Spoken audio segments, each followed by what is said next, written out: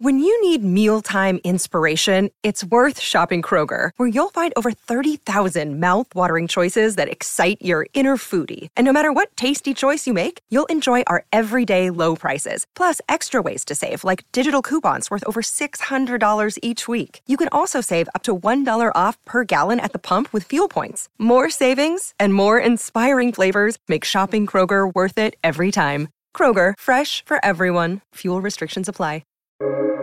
Welcome to the New Books Network. Hello, and welcome to New Books in Performing Arts. My name is Andy Boyd. My guest on today's program is Caseen Gaines, author of the book Footnotes, The Black Artists Who Rewrote the Rules of the Great White Way. Caseen, welcome to the program. Thank you so much for having me on. I'm excited to be on. So your book is a lot of things, but I think broadly speaking, it's sort of a cultural history of the show Shuffle Along. What made you want to write a book about Shuffle Along, and what made you want to do that now? So I actually saw George C. Wolfe's 2016 Shuffle Along the day before it closed, and which is interesting. I didn't know it was going to be the day before it closed, as I'm sure a lot of listeners know. It closed quite prematurely, but I was actually fortunate enough to be a part of a talkback. I was in the audience for a talkback after the show, and I remember there being just sort of this funereal sense in the Music Box Theater after this show. In fact, even the the merch stands had like triple XL shirts. Like they barely had anything left, like they were just sort of like the dregs of everything. Yeah.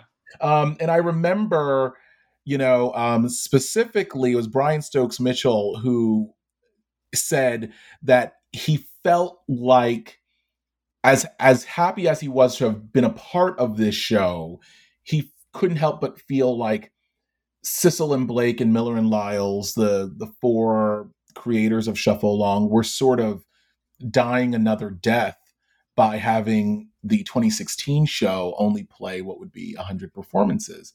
And so when I got home, I just sort of was thinking about, I guess, the juxtaposition of this exciting, jubilant show and that I just witnessed, and then this talk back afterwards.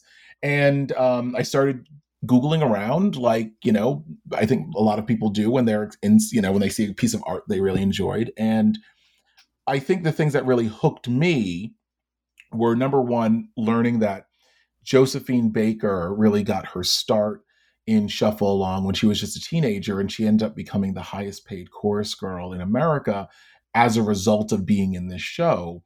And also that Langston Hughes chose to go to Columbia University in New York because he wanted to see Shuffle Along. And then when he got here, he saw Shuffle Along countless times up in the balcony. And so I think those two things sort of really made me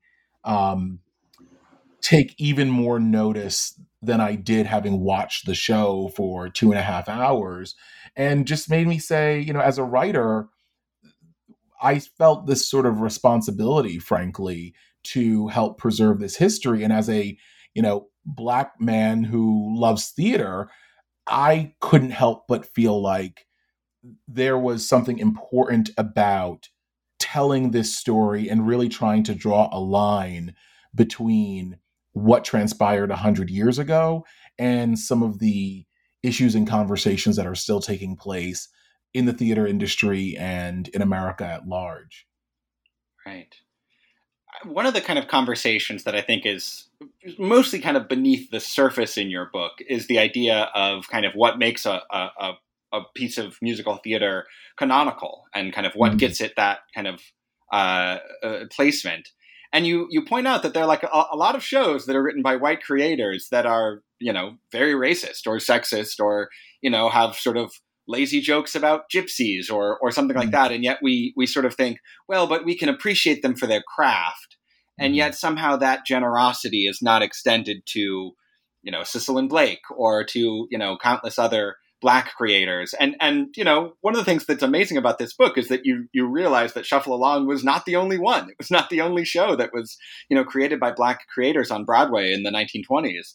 And yet we remember Showboat. Was that part of your agenda here to kind of make a case for Shuffle Along being kind of considered one of the canonical early American musicals?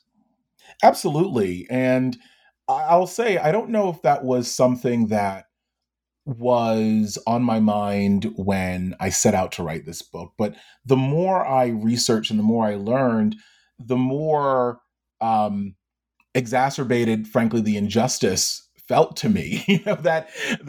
You can almost understand it if Shuffle Along had been this outlier, but it makes it seem far more sinister in a sense, and contrived, that there were, 9 other productions, all Black productions between 1921 and 1924, that just have not been remembered.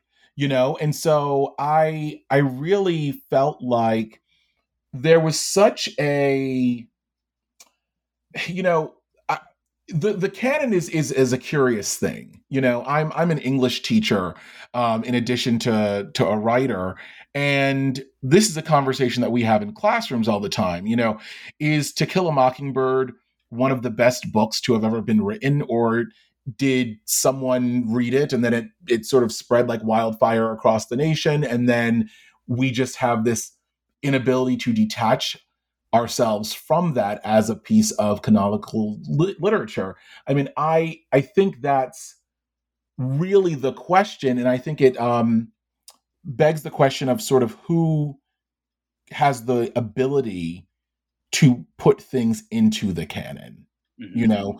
Who has the ability to say what is important, what is valid, what is true theater. I know there are lots of people in musical theater programs across the nation that are still taught that a show like Rent is not, true musical theater.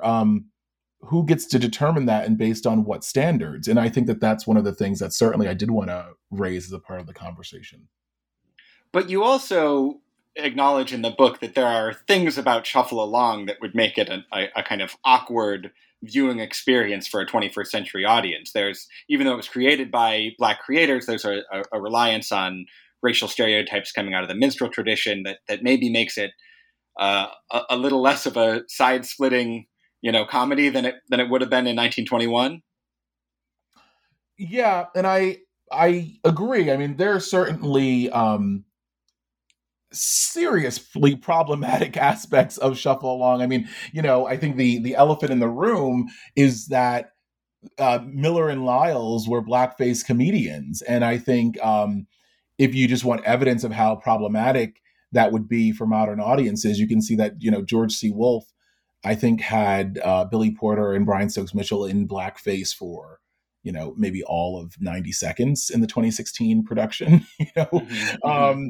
And so I think that certainly that complicates the history. I should also mention that Black audiences really were at the forefront of wanting to bury Shuffle Along as early as the 1950s, even, because as the civil rights movement was picking up, there were certainly performers, not just performers, just members of the Black community who said these are, Shuffle Along has bad representations of Black folks, and we don't want for white audiences to see that and feel like it is okay, and that we are okay with it.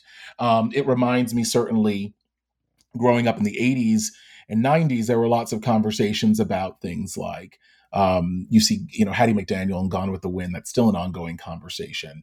Billy Thomas, who played Buckwheat in the Little Rascals comedies, Step and Fetch It. There are all these sort of figures that were watershed moments for representation, but they were really complicated and antiquated versions of Black folks. So they were caricatures. Mm-hmm. But I will say, though, I think that when you just eliminate all of those performers and their work, I actually think that you are making a really almost problematic admission about what you think of those performers. Hattie McDaniel, who was the first Black woman to win an Oscar, she was acting. She was not anyone's mammy. She was not living in the old South. She was not, she was doing a performance. And it almost seems like when you cast out actors that played to those stereotypes, horribly so, that you're almost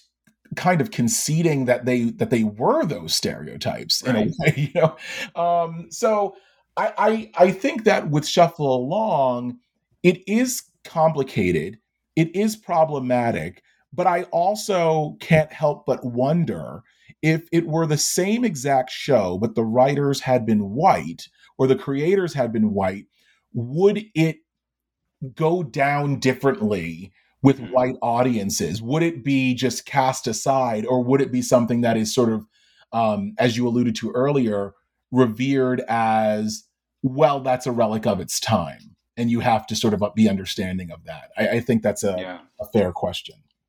Yeah, I'd love to kind of delve a little bit more into that relic of its time question, because one of the things that I found a bit surprising in the book was how many kind of Black intellectuals really rallied to the show. That you have W.E.B. Du Bois writing very favorably about the show, and as a sort of great example of Black creativity. I feel like we often think of the Harlem Renaissance period as being very polarized between a kind of like Black elite and a sort of Black popular culture that are kind of antagonistic to each other. So I was really surprised to see the kind of highest levels of Black intellectual life really champion this show. Why do you think that was? I think because it was this way of gaining entry into what was previously all white spaces, and that Shuffle Along really legitimized Black culture for a lot of white audiences. While we've been talking about Miller and Lyles, we have not been speaking so much just yet about Cecil and Blake, who were kind of the antithesis of Miller and Lyles. They were musicians that were bringing jazz and ragtime to the to the legitimate stage, and not just jazz and ragtime, but I should also note there are songs like "Love Will Find a Way," which was a ballad really cut out of the traditional, Great American Songbook, out of the European tradition. And so it was sort of a way of providing the blackface, and sort of racial jokes were comfortable and comforting to those in the audience who needed that security blanket, frankly. And yet, when they were in the theater laughing at those jokes, they were also being exposed to amazing Black woman dancers for the first time. An array of Black women in not all shades necessarily, but Black women who were tap dancing and singing and getting to play comedy and getting to play romantic characters that were not caricatures. And they were able to see Black folks in tuxedos like Cecil and Blake and the Harmony Kings that performed. And so I think Frederick Douglass really had the best take on this when he was referring to Black actors in blackface specifically, long before Shuffle Along opened, where Frederick Douglass hated blackface. He thought it was a horrible practice, and he thought that it was, a great stain on the nation.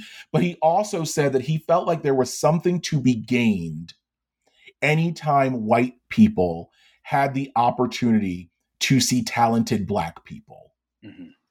And even if that was under burnt cork and red lipstick, there was still something to be gained by that.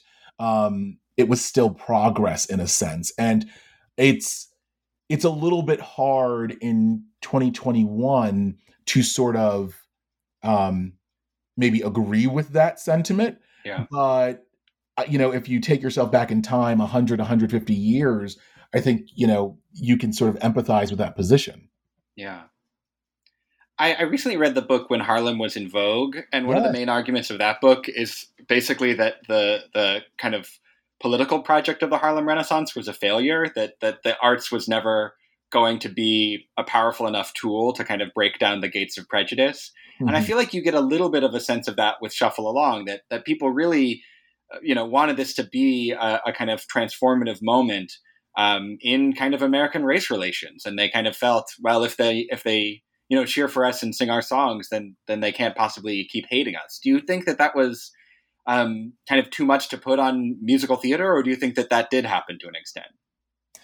Well, I mean, I don't want to pivot too much on the question, but I mean, what immediately is coming to mind is, look at In the Heights, the film and what sort of transpired there. I think that the criticism of colorism and lack of Afro-Latino representation is a legitimate criticism. I also think In the Heights is an incredibly significant film, and I will say I feel sad that film was unable to do what that film should have done, and I lay the blame for that on the filmmakers who just had, at best a blind spot. Mm-hmm. to that issue. And it failed to sort of fully celebrate and represent the community that it was seeking to celebrate and represent.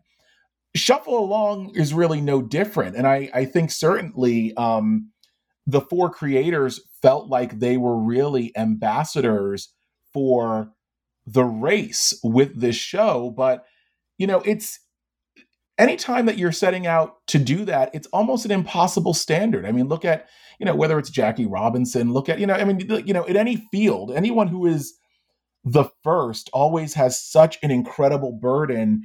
And I think there's a certain naivete that is at work there, because it sort of ignores the systemic factors, the systemic racism that prevents any one event from upending a system. Right. Oprah Winfrey, Barack Obama, all of these people, all of these super significant, folks don't upend entire systems just by existing and thriving. It's a system for a reason, and I think that's. I think it's admirable what they did with Shuffle Along, but it was always sort of destined to fail as being a long-lasting civil rights moment, I think. Right. You need a movement for that. You can't just have, individual success. Right. Yeah. Could you give us a kind of brief sense of what happens in the show Shuffle Along? Like, what's the story? You would be amazed at how rarely I am asked that question. We got almost 20 minutes into our interview before I asked it. So Shuffle Along, and this is for those who don't know, Shuffle Along opened on May 23rd, 1921. And it was a show that centered on a three-way mayoral race. So there were two of the three candidates, Steve Jenkins and Sam Peck, were businessmen who both owned a grocery store together. They were friends and business partners, but they were unscrupulous folks, and they knew that the other one was as well. And so they did not trust each other, and they suspect that the other one is stealing from the cash register to fund their campaign. And so they both hire a private detective. And in true musical theater comedic fashion, it's the same private detective who is watching both of them. And so there's that plot, and the comedy ensues from there. And then the third candidate is a gentleman by the name of Harry Walton, who is admirable and honest and just wants to do the right thing. And so, of course, he loses, at least initially. Spoiler alert. And there's a romantic subplot where he wants to marry the heiress, the kind of princess of Jimtown, where they live. And so that's actually where you get the song "I'm Just Wild About Harry," which most people are familiar with. It comes from Shuffle Along, and the Harry is the Harry Walton who is being referred to in that in that song. So is it sort of taking place in a like fictional all black town? Yes, so it's taking place in a fictional all black town named Jimtown, and it's sort of an antebellum town. But and it's interesting actually because we've talked about there being other shows. Jimtown was actually a setting that they went back to. Miller and Lyles went back to for several other shows. It was just sort of like a stock, like almost like Springfield. It was like just like stock location that they used to set their stories in. So yeah, I think it's also interesting though, as I'm talking this through, that while you did have ragtime and jazz, and certainly the show was very much so set in 1921, it was also kind of set in a pre-Civil War South, in terms of setting, but not necessarily in terms of plot. Yeah. It also strikes me, just hearing that plot summary, that like this is a show where white audiences would have to accept the idea that there could be a black mayor. Right.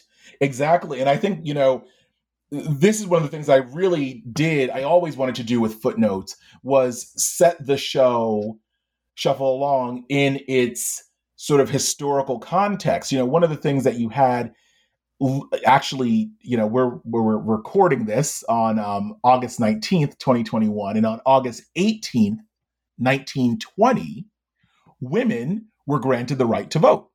And so not only did you have Black folks voting in Jimtown and being elected mayor in Jimtown, you also had women who were voting and taking political positions in this show.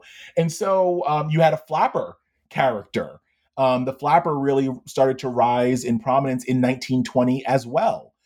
So you really had a show that was really speaking to the jazz age in a very significant way. When I say it was set in the Old South, it was sort of just anachronistically set in the Old South. It wasn't that the show was something that ever could have been written in 1860 or anything like that. It was very much so of the present day. Could you give us a sense of kind of what else was going on Broadway around this time and kind of how this show would have struck audiences in that context? Yes. So you had the big show on Broadway at the time was Elsie, which was just sort of a standard, musical theater production.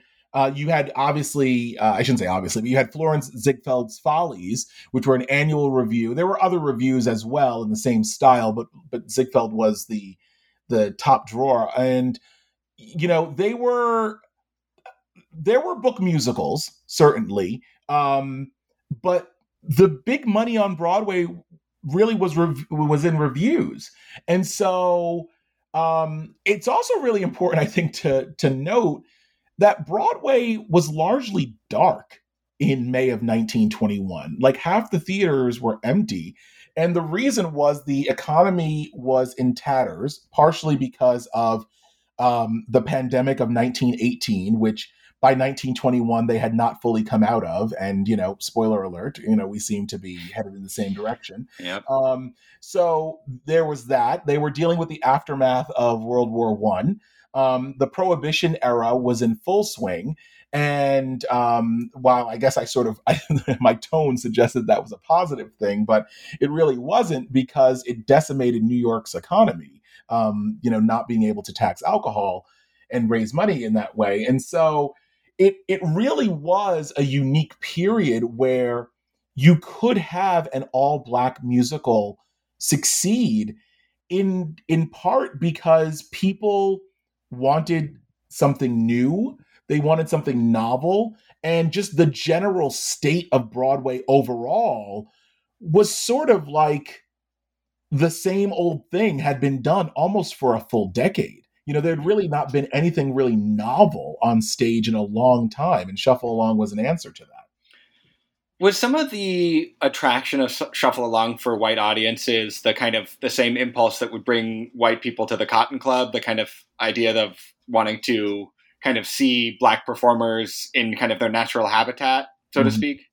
Yeah, I think so. And Shuffle Along, I write in footnotes, there's a great, it's funny, you know, when the book is much larger than I expected it to be. I mean, if you've read, I know you've read footnotes. I expected to be probably about 100 pages shorter. I'm not exaggerating here, but there were just all of these great things that I just felt were so important to telling the story, and one of them is this essay that was written by someone who was a Harlem resident who left for a period of time and then came back towards the end of the 1920s. And he actually, blamed Shuffle Along for introducing white people to Harlem.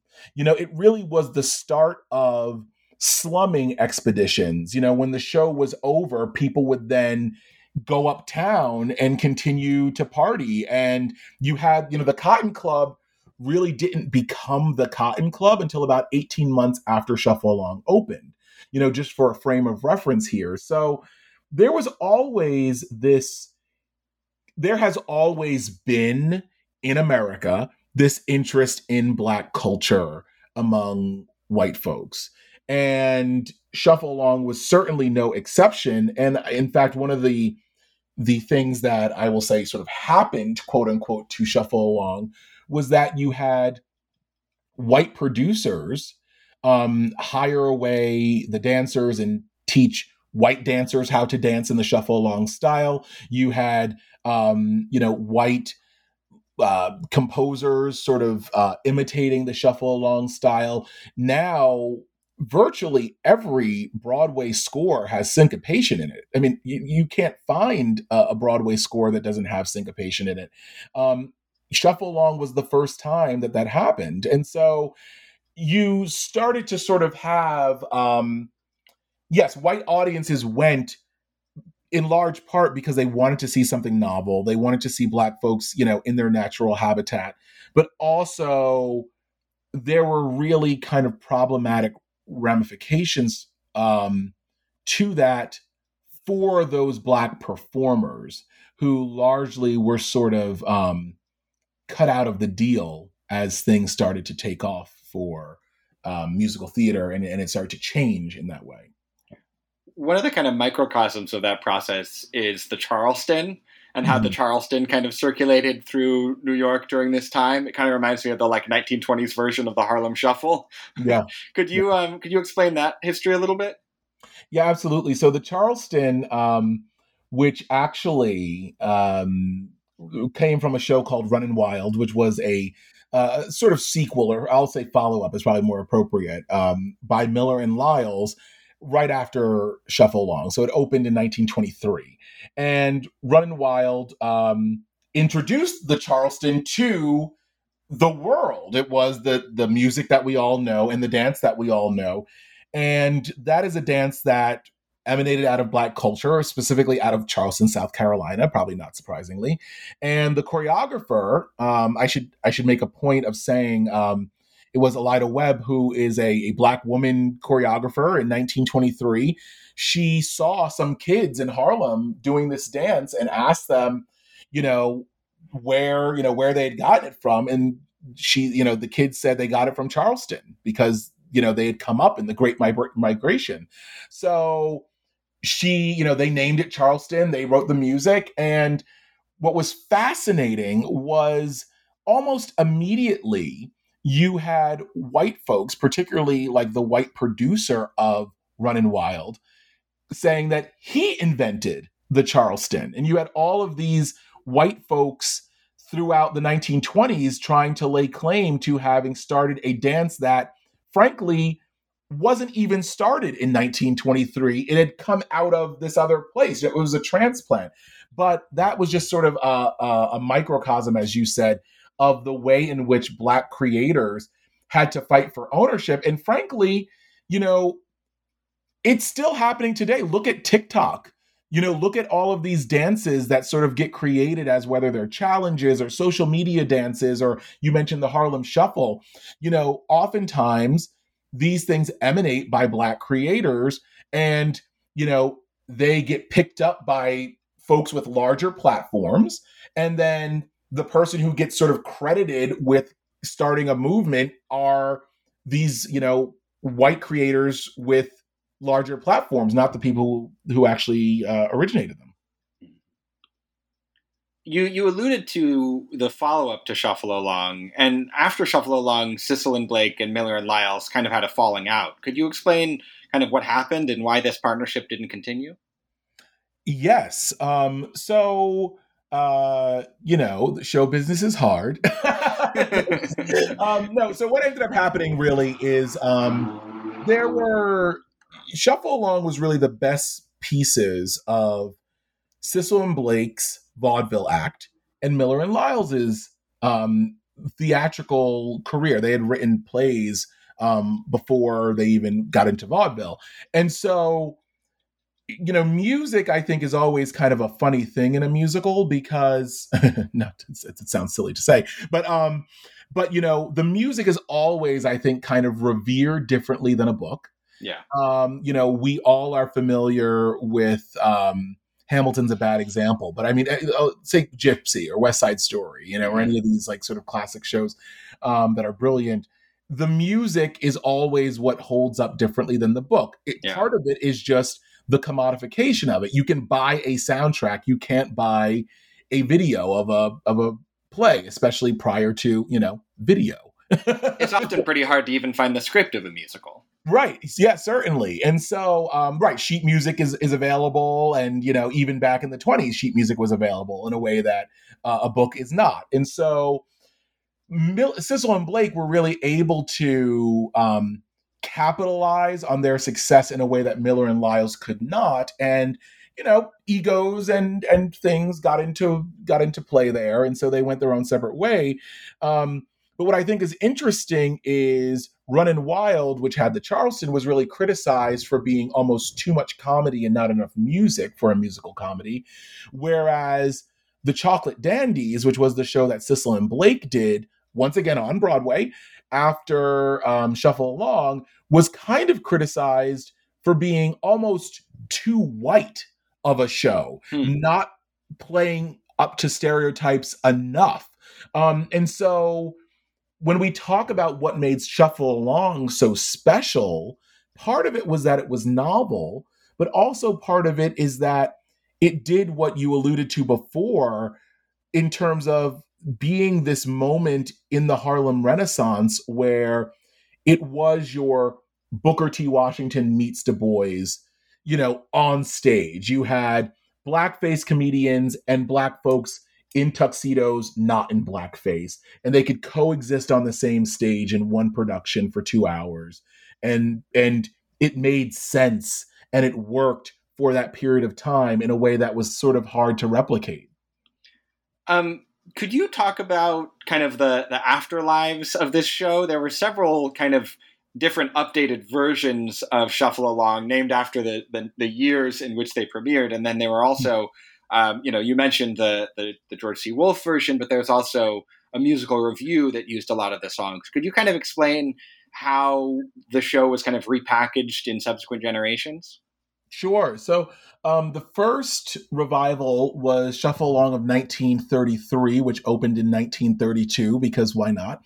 And so that particular production was meant to be a reunion for all four of the creators. And I won't spoil what exactly happened there, but all four of the creators did not, were not on stage in that production. And so it did not do very well. The book was different. The score was different. And ultimately it went on tour. It went on a great national tour, frankly, just out of necessity. They had spent all this money on the production. And so they just worked like hell to recoup what they could. To me, I think the more interesting production is the Shuffle Along of 1952, which was set to star Pearl Bailey.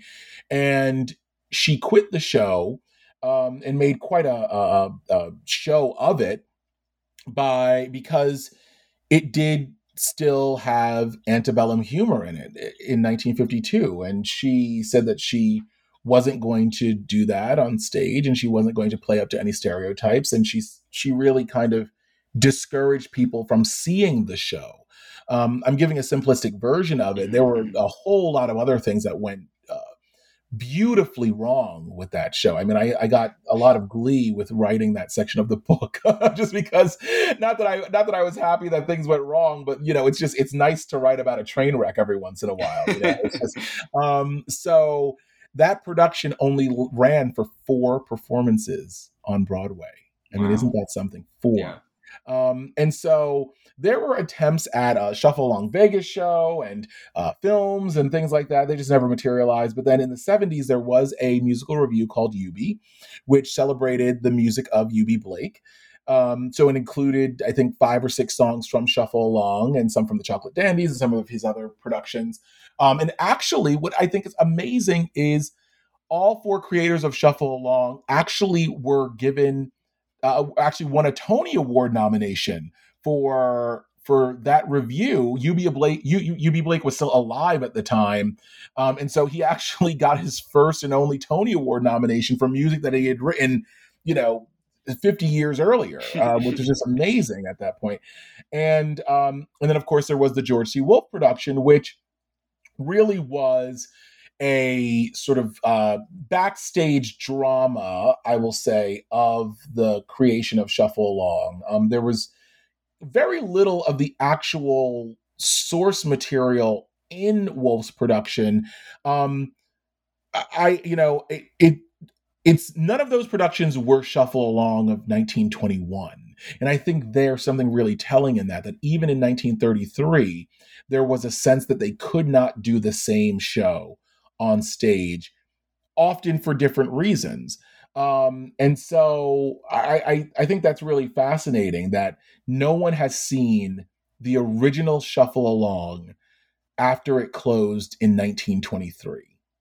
There's something kind of, I don't know. I mean, I get almost chills just thinking about this seminal piece of musical theater that literally no one has seen on stage in its original form in 98 years. Yeah. You write about an interesting exchange between a producer who wanted to do a concert version of Shuffle Along and the great playwright August Wilson. Could you tell us a little bit about that exchange and why you wanted to include it in the book? Yes, this is one of those exchanges that added to the length of the book, but I thought it was so incredibly important. Absolutely. New York City Center wanted to do, for their encores, they wanted to do a concert version of the original Shuffle Along in, I believe it was, don't quote me on this, but I believe it was, don't hold me to this, I guess I'll say, but I believe it was 2001 or 2002.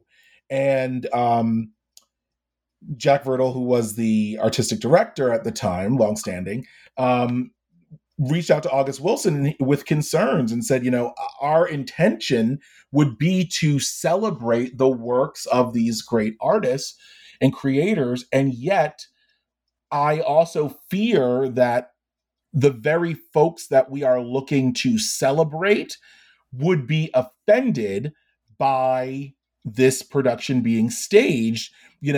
What should I do? And August Wilson, I thought, had such a smart take where he said, there is an importance in having white folks have to sit in the discomfort of watching this show because it will serve as a reminder of what Black folks had to do and still often have to do to gain acceptance in primarily white spaces. And so it's easy to say, now this is me saying this, I'm editorializing here, but it's easy to say civil rights movement was such a long time ago. Barack Obama was 2 presidents ago. We're in a post-racial world now. I don't know if anyone still believes that. But slavery was such a long time ago. Eubie Blake's parents were both slaves, and Eubie Blake, as I just said a moment ago, was still alive and gaining Tony Award nominations in the 1970s. I mean, these things are not in the so distant past. They are part of recent memory, Yeah. And so August Wilson said, there is importance in reminding people that it was not 300 years ago, but it was inside of 100 years ago at that point in time. And ultimately, I think what the tragedy, well, I shouldn't say tragedy, but what I think is very interesting and telling is that production was never staged. Mm-hmm. I don't know the reason for that, but I think it's kind of easy to surmise why it wasn't. Frankly, I think for the same reason that there's very little blackface and original source material in George C. Wolfe's Shuffle Along in 2016. And I think there's value in what August Wilson had to say. Look, far be it from me to have to pat August Wilson on the head and say, but I think really there is value in what he had to say there. Brilliant as usual, I'll say. Yeah. I wonder, after working for so long on this, quite long and detailed book, do you still like put on the music from Shuffle Along when you're, I don't know, doing the dishes or whatever? I can say, so Footnotes is the 5th book that I've written, and usually I will confess that usually by the time the book is out, I'm over the subject. Like, I've lived with it for such a long time that I want to move on to the next thing. Mm-hmm. That's not the case with this book. I really feel, number one, I think the music is great, from Shuffle Along. I mean, I will even say I think a lot of the comedy is really clever. The offensive material aside, I don't mean to dismiss it or minimize it, but it's clever. Look, I mean, imagine like if someone insulted you for whatever reason. Like, there are lazy insults and there are really, good insults that still hurt because they're insults, but you're like, damn, that was a good one, so the writing of Shuffle Along, I think was really clever. And so I do still listen to it, actually. And I hope I never lose that. I feel such a great responsibility to try and amplify these artists. And it was really important for me not just to focus on, Noble Sissle, Eubie Blake, Flournoy Miller, and Aubrey Lyles, but also I tried whenever I felt it was appropriate to name check other artists, other performers, other dancers, other musicians, people that had staged competing shows, people that were influenced by these artists and who influenced these artists. I just wanted the book to really be a celebration of all of these Black performers that have sort of been denied their due or forgotten over the last century. And keep playing Shuffle Along, play it nice and loud. You mentioned, when you finish a book, wanting to move on to the next project. Do you know what your next project is? I do. I do. Would you want to share it with our audience? It's totally fine if you don't. But you know what? I'm not going to, but I'm going to tell you why. Because I actually, I thought I knew for a long time. And so I actually started to kind of, in interviews sort of allude to what it was going to be. But I think I'm going to go in a different direction. So now I'm just going to not say, because I don't want to be that person that says it's going to be X and it ends up being, Y. So, Sure. I'm going to let it, once the dust settles on it, I'll be able to speak freely about it. Well, if it does end up being, related to the field of performing arts, we'd love to have you back on the program. Oh, I'd love to be back. Look, I will say I love reading about and writing about entertainment. I love theater. I direct theater. I've directed theater for, since 2003, actually. And so for quite some time at this point. And I think, I wish there were more people writing theater histories, writing theater memoirs, telling these stories. And so I love that you're dedicating yourself to amplifying these books and these works, because there should be more of it. And I'm just so glad that Footnotes gets to be a contribution to that important history. Well, thank you so much. I should let you go, but it was a real pleasure having you on New Books in Performing Arts, Gaussian. Thank you so much for having me on. A real pleasure.